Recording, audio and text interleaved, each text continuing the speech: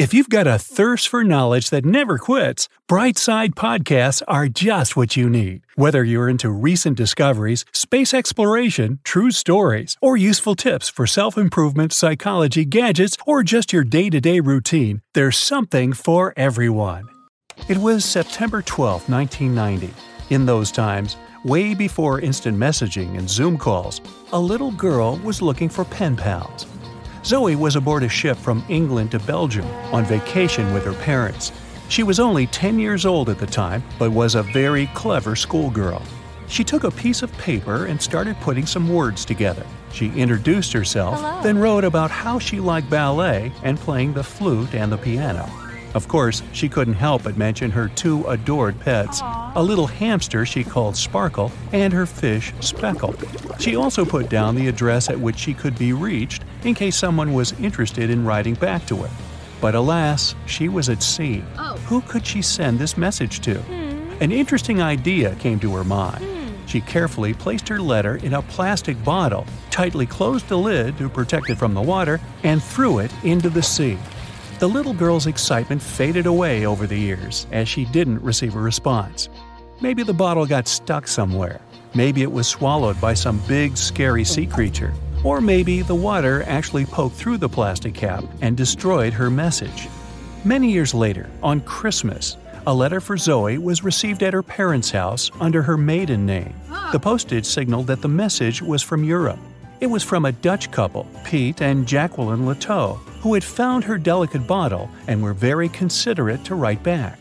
They pointed out that they had found the letter among the debris thrown at the shore by the sea. Zoe's letter had been stranded for a staggering 23 years at sea and traveled for more than 350 miles to reach its final destination near Rotterdam in the Netherlands. That's quite a voyage for a small plastic bottle. A story similar to that of Zoe is the strange connection between two little boys. A little German boy named Frank Uzbek was on a boat traveling to Denmark when he got the same idea as Zoe. He was 5 years old at the time he put together a message and threw it into the unknown. The year was 1987. He got his response years later when he was 29. His letter, just like the one Zoe would send a couple of years later, had been at sea for 24 years. His message was found by a boy named Daniel Koratkin while he was on a walk with his parents on the Koronian Spit near the Baltic Sea. Daniel was lucky that his father knew enough German to translate the message. The unlikely friends eventually met via video call in 2011. Not all message-in-a-bottle stories have been explained away. In 2013, a Croatian surfer came across a damaged bottle while near the Adriatic Sea. The message it contained dated back to 1985, and it was from a man named Jonathan. The sender was eager for his letter to reach a woman named Mary, and he also expressed his keenness for her to respond. Since the letter was supposedly sent from Nova Scotia, the bottle had to have traveled a mind-boggling 3,700 miles. The message went from the Atlantic Ocean, entered the Mediterranean Sea, and reached the Adriatic shores in Croatia. The identities of neither John nor Mary were ever discovered. There are also messages in a bottle with wonderful love stories to share. This was the case for Ake and Paulina Viking. When Ake, a lonely Swedish sailor, placed a letter in a bottle and threw it in the Mediterranean Sea, he had no idea the piece of paper would eventually reach his future wife. This was in the early 1950s. The bottle was found by an Italian man who was inspired enough to give it to his niece, Paulina. After a year of back-and-forth letters being exchanged, Ake and Paulina eventually met and got married. Having decided to share their story with the world, they became somewhat of a celebrity couple for the time. They even shared video footage of their wedding with the world, and their story was featured in a bunch of newspapers. This fortunate event started a movement between young people looking for love, increasing the number of messages being thrown out at sea in search of a fairy tale ending. Not all the stories that started out like this eventually worked out, though. In 1945, an American named Frank Hayostak placed a similar message to that of Ake's in a bottle and threw it in the waters. Almost a year later, his letter was found by an Irish woman. Her name was Brenda O'Sullivan. Their years of correspondence soon caught the attention of the media at the time, but their friendship never flourished because of the added pressure. They eventually met in person when Frank traveled to Ireland, but he didn't stay for long, and they eventually got out of touch with each other. After Titanic met its strange ending, many bottles containing secret messages started to surface.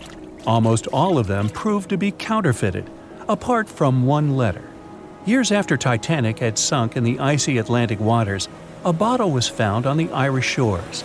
It was supposedly from a man named Jeremiah Burke, and to this day, it is considered to be the only genuine message in a bottle originating from Titanic. The piece of paper simply stated the sender's name and the location, the Titanic, accompanied by the word goodbye. Since the date has washed away, it's difficult to estimate whether the note was sent before or after the ship had hit the iceberg. The common understanding is, however, that since Jeremiah was looking to relocate to the U.S., he was merely sending his last symbolic regards to his family and friends back in Ireland. This simple way of meeting and sometimes corresponding with people has turned into a hobby for a man from a Canadian province named Prince Edward Island, located east of the U.S. state of Maine.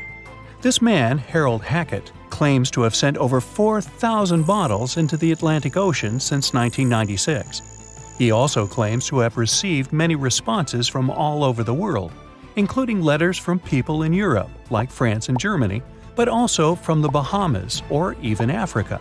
This unlikely pastime earns him about 150 Christmas cards from his pen pals each year. To this day, he refuses to add his phone number to any of his letters. This way, he ensures that if people ever want to contact him, the only means of doing so is via a written letter. He's also studied the best times to send the messages in the water based on the direction of the winds and the currents. Now, some bottles spend a whole lifetime at sea after being cast away by their sender. It was the case for a British man that wrote a message and placed it into a bottle before throwing it in the English Channel in 1914.